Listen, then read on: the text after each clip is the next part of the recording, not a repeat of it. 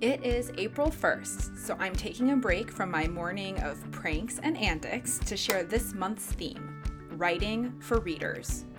So many authors complain and lament about all the promotional responsibilities falling on their shoulders, throwing up their hands and saying, "But I'm not a marketer, I'm just a writer."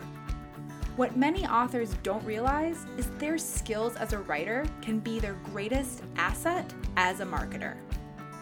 Any type of promotion begins with storytelling.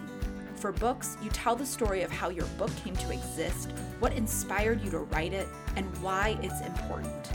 You share your author journey, your path to publication, your research process, and sometimes insight into your personal life. You may do this through blog posts, newsletters, or social media content.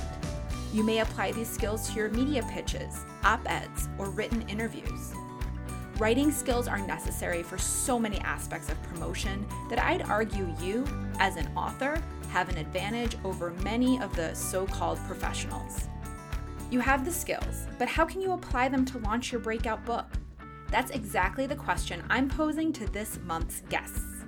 I'll speak with content strategist Iman Ismail, who will share the power and principles behind email marketing.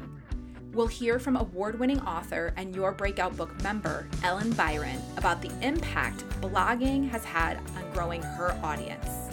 And tomorrow, I'll share my personal journey of applying my writing skills to marketing and publicity. Hit subscribe wherever you're listening to this podcast and ensure you never miss an episode. I'll be back in your earbuds tomorrow.